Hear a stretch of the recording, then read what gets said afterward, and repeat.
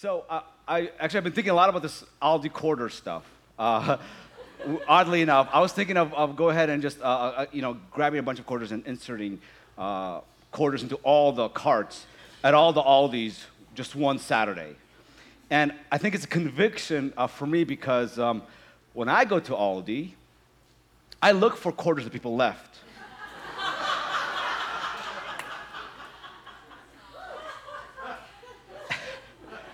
And I retrieve. Farron, you had your chance, no talking. And when I see the quarters people left, I retrieve them on their behalf. So maybe that's why the conviction is to, replenish the carts. I am so stoked, so excited. This is our last weekend in this series, God Through You. But next week is going to be the big weekend where we actually tie everything together and launch something even greater than we even anticipated. And so you don't want to miss it. It's one of those things to where you can't take it back once you miss it. And on video, it's not going to be as anointed. So just FYI, make plans, please. If you have your Bibles, let's turn to Ephesians chapter 4. We've been in this passage over the last few weeks. This is our fifth Sunday, and we've been talking about certain giftings and in relationship to people, us, you and I, in relationship with church and work and purpose and destiny. So if you have your Bibles, open them up to Ephesians chapter 4, verses 11 through 16, and if you don't, it's going to be up on the screen. And so here's what it says. And like I said before, we'll be diving into Ephesians probably over the next year more significantly than ever before. There's so much wealth in the book of Ephesians, and I think it seems like a launching pad for the next phase and the next season in our church's life. But this is what it says in Ephesians chapter 4. And he himself, and this is referring to Jesus, gave some to be apostles, some prophets, some evangelists, some pastors and teachers, equipping the saints for the work of ministry to build up the body of Christ until we all reach unity in the faith and in the knowledge of God's Son, growing into maturity with a stature measured not by our religious work, that's my little input, but measured by Christ's fullness, which is the opposite of our lack. Then we will no longer be little children tossed by the waves and blown around by every wind of teaching, by human cunning with cleverness in the techniques of deceit. But speaking the truth in love, let us grow in every way into him who is the head, Christ. From him, the whole body, fitted and knit together by every supporting ligament, promotes the growth of the body for building up itself in love by the proper working of each individual part. So the first verse, the verse 11, the 411, as I like to kind of start calling it, Ephesians 4:11, the 4:11 is the gifting that God has given. Not just God has just given randomly, but Jesus actually breathed. One of the last things that Jesus did before he departed from this earth was he breathed these gifts into his disciples. And that is actually what launched the church. And then the Holy Spirit came 40 days later on Pentecost and just kind of solidified and empowered what God has already breathed in, what Jesus already has breathed in. So you have the Father who's approving because Jesus does nothing outside his Father. You have Jesus who's giving, and you have the Holy Spirit who just empowered the whole thing. And this is why we have church here and now, thousands and thousands of years later. This is why. Most movements have died down, but the church is thriving. And I know in America it may be hard to pinpoint because there's like church decline here and there. But the thing is this, it's easier to talk about church decline than church growth. And not just church growth in numbers, but people who are waking up to the reality that they're living a pointless, aimless life, and they call themselves Christian. The reality where they're seeking and searching for God to show up in the midst of their life, not just on Sunday morning in church. So this reality is people are just waking up across our county, across our city, across our nation. And if you look outside of America, it's actually much more visible than it is in America. Because in America, we have covered a lot of things with religious practices. And religious practices aren't necessarily bad, but if that's all you're doing, then you're deceiving yourself, and you will never have a fullness of Christ living through you and in you and working things and launching you into your purpose and destiny. And so we have begun to reevaluate all that we're doing as a church, and we're going to talk a lot about that next week. But Jesus breathed these gifts, and over the last few weeks, we have been taking one of those gifts at a time and figuring out how Jesus showed the gift in the works through one particular story that we've been reading, and that's found in John chapter 4 with the Samaritan woman at the well. And we've talked about how Jesus came as an evangelist and had dialogue and conversations with her, how we've seen his shepherd heart, the shepherd spirit arise with him, how he taught her, how he was prophetic. We talked about that last week. And today I want to tackle and kind of give just enough stirring in our spirit to talk about the gift of the apostolic gift. The gift of apostle. And as I said last week, the first three, the shepherding, the teaching, the evangelist, it's kind of familiar, and so it doesn't really, people don't take it into a mysterious, mystical aspect. But these last two, the prophetic and the apostolic, I think have really caused a lot of damage because people don't understand what it really fully is. And a lot of times, in most cases, people have seen a perverted and a messed up, abusive version of these gifts. And the thing of it is that a lot of people only associate with abuse of gifts just to these two gifts, so they avoid it. But I'm telling you what, people as humans who are in this world of sin abuse anything and everything that we can. And so we cannot limit it to one thing or another. So now that we have seen the abuse, God has paints us a picture of what it would look like when it's functioning fully. Because one of these gifts, these 5 gifts, it actually brings Christ and makes him reality in church. Oh, and I can't talk about that, but I will next week. So today, the concept of Jesus as an apostle. And so before we read John chapter 4 with the woman at the well, just to see how that plays out in that story, a few little characteristics, a few little things about the gift of the apostle. An apostle, how can I say this without being really mean or rude? An apostle loves to start new things. That's it. An apostle comes in, and he's just like, let's start this thing. Let's launch something new. Let's do something different. Let's crash the status quo, and let's go all in. And they will see a big, big vision, and they will have some systems in place that they would want to see. But in most cases, there aren't legs to get the whole thing completely in a very healthy direction. So they'll come in, they'll start, and they'll be passionate about starting. They'll suffer through the beginning stages of it all. They'll do a lot of things to see something start from zero to get it working, get it going. Most companies that have been started, you can see the apostolic gifting on a person's life. Any church plant that has been planted, any church planting organization from the Christian world basically dives into this apostolic, because basically what an apostle is the one who is sent. And so when God sends an apostle, or when the church sends an apostle, it's one of those things where here, go, we're going to plant a church, and we're going to send you and go and get it started. And so for some people, it's like, no, let me know whenever you're settled down, and then I will come along and join you. And so that puts the apostle in a predicament, because he has so much vision, and unless he sells the vision to those around him to come alongside him or her, it doesn't become reality. So an apostle is a very, very big picture. And they are perfect at getting things done. They will do whatever is required of them in order to move people to commit to this grand, big vision that they have. And we need those, because like companies like Apple or Microsoft, there's smarts behind them, but it takes the apostolic gifting to launch something. And when you launch something, it moves really, really slowly. And not a lot of people have patience for slowness.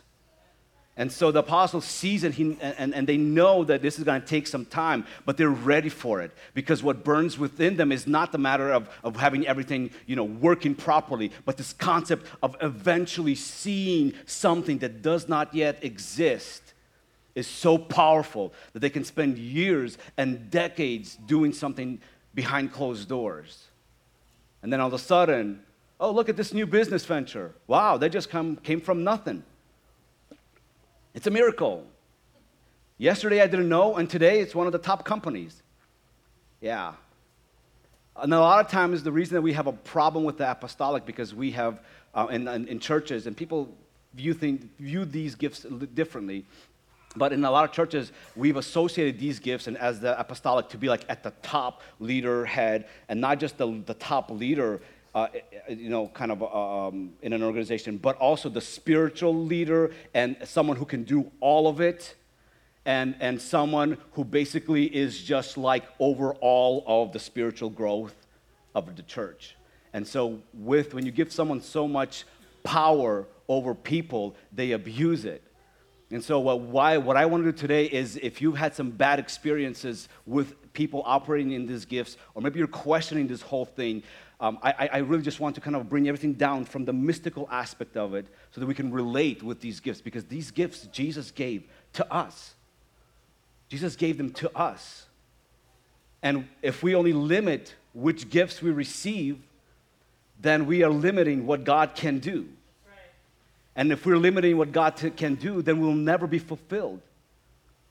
So the gift of an apostle, he's the one that comes in and sparks. And I love what Farron said, but it's like a sparking of a movement, not just of an organization.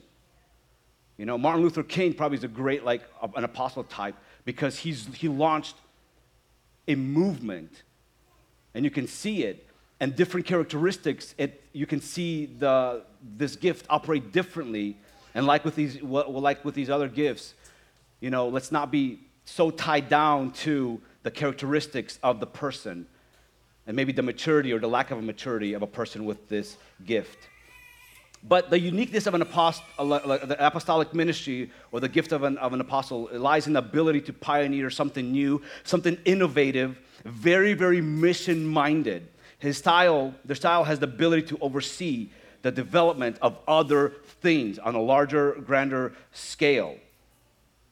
It brings also awareness to the concept of being sent, of being on a mission, of being impactful. And it's very specific to its purpose. So as an evangelist, for example, is going to be like, hey, we need to save the whole world, right? The apostolic can say the same thing, but instead of saying, hey, we need to save the whole world, they're going to say, we need to save our city. And here's how we can do it. So it's very, very laser focused, and it is about seeing impact versus just doing the deed and just doing their thing. But it's not limited, and that's the beautiful thing about this gifting, is it's not limited to one body. It's not limited to just a specific church. It's about seeing everything that's happening within your reach and saying, how can we all come together and work? Like a movement like the AVL Worship Nights. That's a very apostolic kind of a movement, because the idea is not just to have certain people come and worship and hang out, but it's like, how can we get more churches to come together and just worship together? And in order for that to happen, things have to be suspended. Like leadership has to be kind of, shifted somewhat. You have to invite and involve other people. You're really big in taking a risk. If this person comes up to the stage and we're going to open it up for people to come to receive prayer, then we have to risk the fact that someone may come up and be completely weird about it. And so then the apostolic is like, sure, I'll risk it, And maybe a teacher's like, oh, hold on a second, let's check theologically what they're going to say first. But the boss like, let's kind of cuddle and let's kind of see what really can happen. But a lot of times when you have like people who are just big visionary, they see the details, but they see the whole picture as well. So they're very, very 30,000-foot type of a view, and that's what the angle that they carry. That's the angle that they have. And the reason they do these things, the reason they risk is because they desire to see change. If it's abuse, then it's a desire to be maybe acknowledged and maybe seek a title of some sort. But I don't believe that these specifically are title-led per se. It's more of function. It's more of how we're wired. Because when you just have a person who sees the big picture only, and that's all they do, then that's called having potential. But a lot of times, an apostle can lead potential to become reality, but they cannot do it on their own. Because they see all of it. They see, like, in this setting, for example, okay, you come in. An apostle will be like looking at the parking lot, how cars are parked, for example, what kind of cars there are, because then triggers on what kind of wealth the church may be in. Some of you are like, really? Well, see, that's probably not your gifting. Which is okay, but they'll notice these things. They'll notice when you come in, how does it smell? How does it feel? Are people smiling at me? They're very observant. They'll come in the auditorium, and they'll look around like, man, this is too dark. This is too light. Why do they have that light? What about this? And why is the floors like this? I don't understand. Why is the seating? Or I like this, or this is really cool, or whatever. And they're not just coming into an environment looking for these things. They're just like,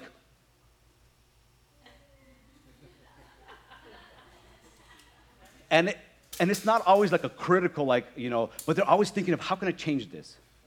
How can I make this better? How can I come in and take what you're doing and make it even go even further? So it's not always like, I want to come in and I want to do everything myself type of a mindset, but it's just always trying to enhance and move wherever they are. So then whenever an apostle kind of comes in, they're going to come in and they're going to be like, hey, let's do something. Hey, why are you doing this? Hey, why are you doing that? What about this? What about that? And they're always just trying to be engaging because they want to shift things. But back to my analogy, they'll come in, they'll look at all the lights, they'll look at this, they'll be like, okay, these seats, why are they red? That's interesting. Oh, they have it laid out like this, huh? I didn't expect that. I thought there was going to be like this. Okay. And they sit down, like, okay, this is pretty comfortable. What's my space like? All right. The video, what's the content in the video? Okay, is it too loud? Is it too quiet? Are people worshiping? Are they just here? And all these things. And you may think, like, how the heck do you know these things? Yeah. They'll be like, why is this like this? Why couldn't Galen move it further? Why are these cables on the stage and not under the stage? And so whenever whenever you talk about these things with someone, they're going to look at you and be like, dude, what about worship? What about the Lord? What about His presence? And what's crazy is these things, they are a big deal, but it doesn't replace stepping into God's presence. This is not a thing like, until you fix this, I cannot worship type of a mindset. Because when you go into worship, there's a whole other thing that you get into. You're like, okay, I like this song, or the band is off, or the drummer is like off rhythm, or it's too much reverb, or what's going on with this, So they have to process through kind of a lot, But it doesn't mean that keeps them from worshiping. And whenever I talk about it, it seems like it consumes so much time. But in reality, those are thoughts. All this happens in seconds. And because it happens in seconds, a person can come in, and if they're mature enough, they can suspend all the things that distracts them and enter the presence of God and just worship all out. But then once they're done worshiping, they're like, okay, Maria, so I don't understand. Why did he say this? Why was this happening? What about doing it this way? I like this. I don't like this. And so your wife is saying, like, dude, you just need to get with God and why don't you just worship, man, and just don't think about it, don't talk about it. But because all of these things is important. But the thing is that just because they see all these things, and they can probably go in and enhance all those things, they're not the best gifted to be over all those things. So part of an apostolic kind of gifting is to bring people together, to rally people together, and not just to throw them and say, do a task, do this task, do this task, do this task. And even though some, like people and just all cross with all the giftings, if it's so much about the mission, then you lose the value of people and the whole concept of humanizing people and not just giving them tasks. But a mature apostle is going to look at people and he's going to try to connect. Here's the mission that we have. And you're on board with the mission. How are you gifted? How are you wired? And would you fit in here or would you fit in there? And then if they fit in here and then you're working with them, now you're looking, how can you fit this spot to this? How can you make this piece work with this piece? And you're like looking at all the this big stuff. And so in one sense, you're very specific, very particular of how things should be. But at the same time, when you bring other people into the mix, you're okay suspending your expectation and allowing people to come in and then step into it in their own way to make something happen. Because the idea is not to do it in a certain way, but the idea is to have it done. And as you're having it done, you're empowering people to step into and be in a place where they feel fulfilled and they feel fed and they're enjoying the process. And that is a beautiful thing whenever it's done in the right way. But then again, when you're missing the shepherding gift in the church and things move into task orientation, and like I said a few weeks ago, then people become just ways of moving the mission forward, and you lose sight of the most precious gift, which is the person. Because like I said, this is powerful to get with all these gifts. See, God has gifted each one of us with one of these gifts as a primary gifting. But here's the thing. Once we begin to step into it, assess it, evaluate it, grow in it, then it's not that you go into a church to use your gift, because all of a sudden your gift is you. And so then when you enter any group of people, any company, any church, then you become the gift. Amen. And you're not just coming to use your gift. And it's a beautiful picture. It's a stunning picture because all of a sudden there's purpose in people's lives. And whenever there's purpose in people's lives, then all of a sudden they're going to see God in so many different ways, and they're going to be filled with hope to such an extent that even leaving a quarter in a cart is going to be like not a fluke, not an accident, and the quarter can run more miles than even $1,000 in a person's life. Because this is not about function in a sense of I'm going to do this thing, but this is about stepping into what God has already created you to be. And whenever you're around people who don't think like this, what happens is they try to hone you down. They try to give you like a little like calm down. Because that's what we try to do. We see everybody through our lens. And so we try to get them to become more closer to how we are. And this goes all the way around. And so I just want to encourage you to completely step into your gifting, completely step into how you're wired, because there's need for that. You have a place for that. The Bible says that the gift will make a way for you. But if you don't know what it is, if you've not come head to head with it, if you're not developing, if you're not working it, if you're not confident in it, if it's not fueled by the Spirit of God, then you'll be gifted, but the world will not make room for you. And then you'll just leave life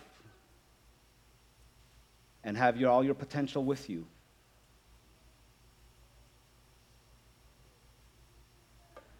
A lot of the apostolic gifting is in the entrepreneurial aspect, visionary thinking. It's about motivation.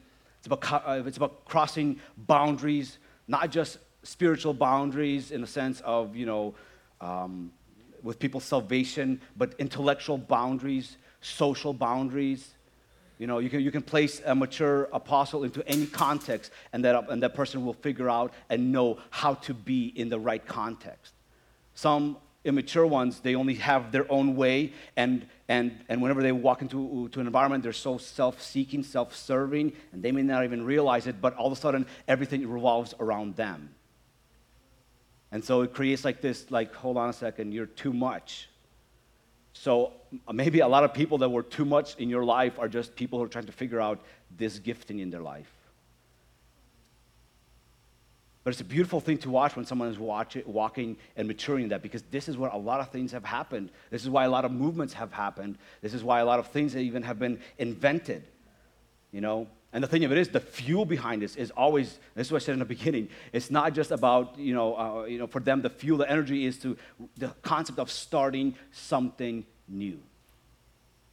And whenever things begin to kind of move in a predictable pattern, a lot of times the apostles will be like, right, my work is done. And they move on. And so a lot of times You have apostles who cannot stay in a single church because they feel like they did not start the church. They don't have complete control or authority in the church. And so either they're doing something like at the forefront of it, or they're not in it at all.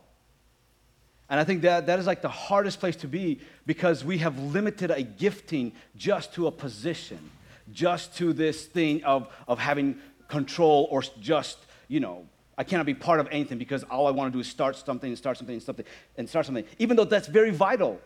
Because the Bible says, God as God, he says what he does is new every single day. So God's working in the apostolic every single day because it's always new. His anointing is always new. What he has for you is always new. It's always fresh.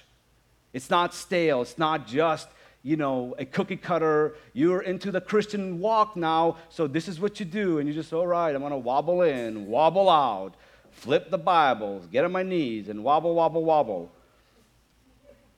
And so God, no, there's something fresh, something new. So in essence, we all want internally that freshness, that newness.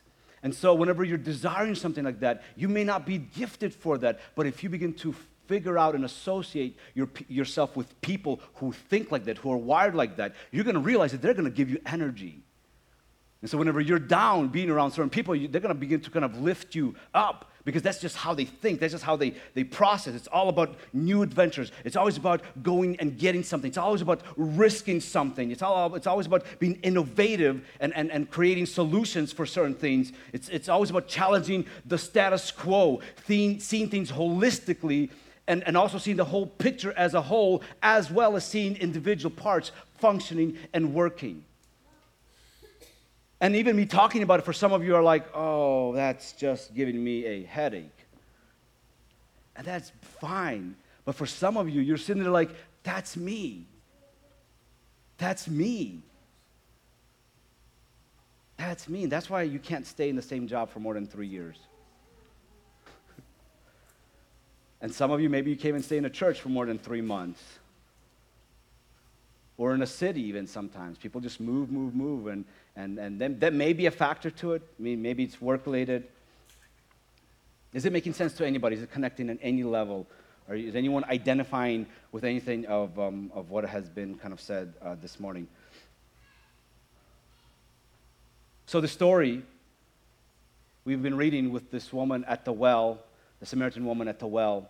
And what's really interesting with this apostolic, how it works is you see Jesus.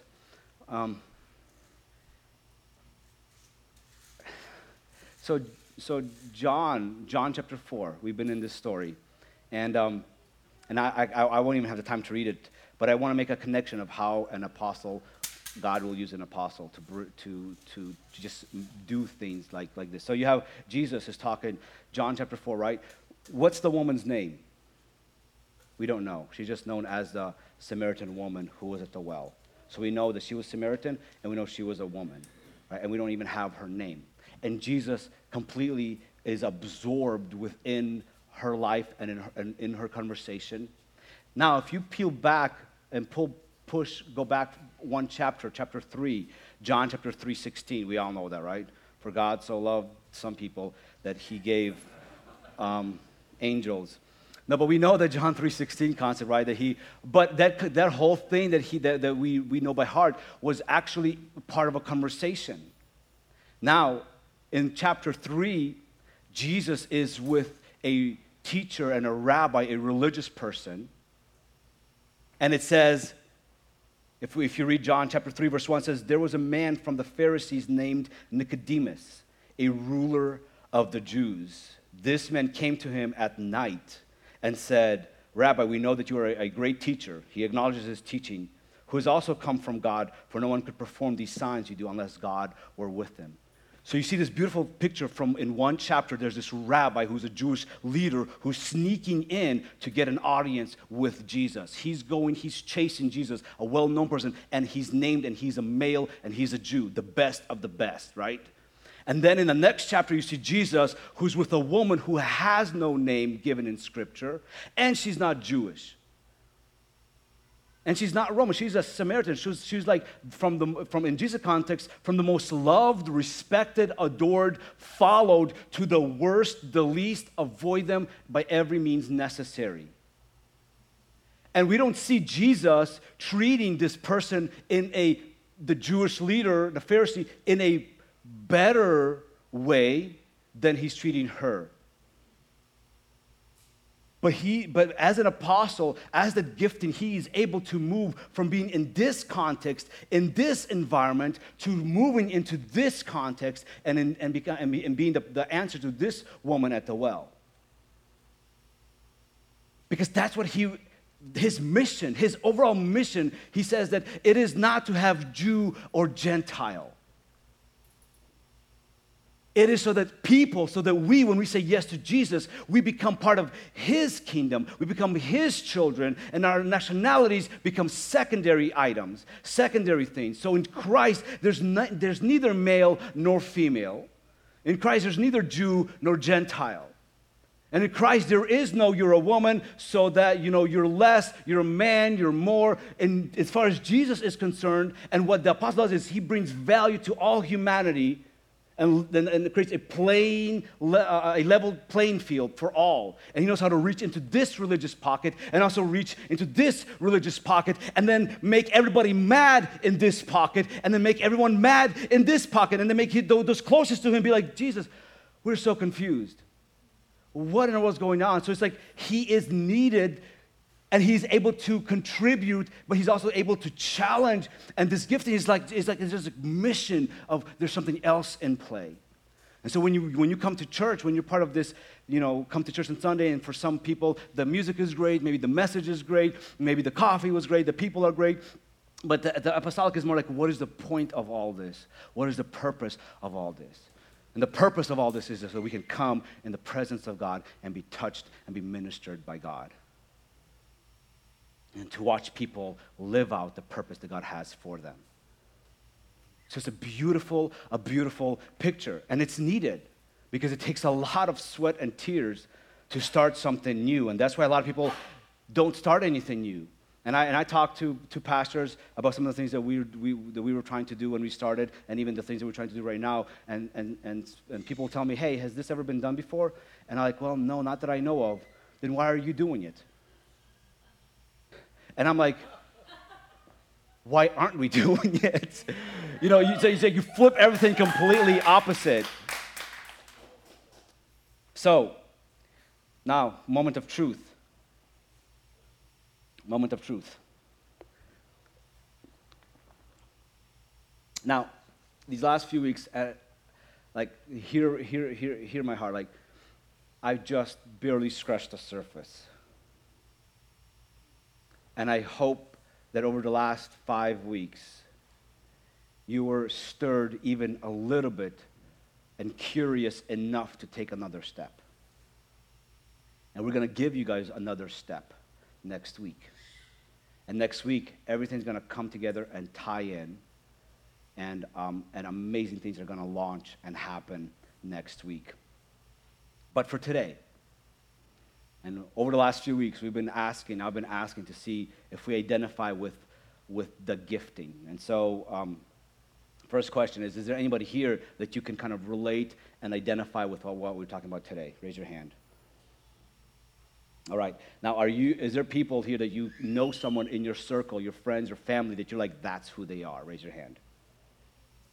Okay. Are there anybody here who you're like, I know nobody that's like that?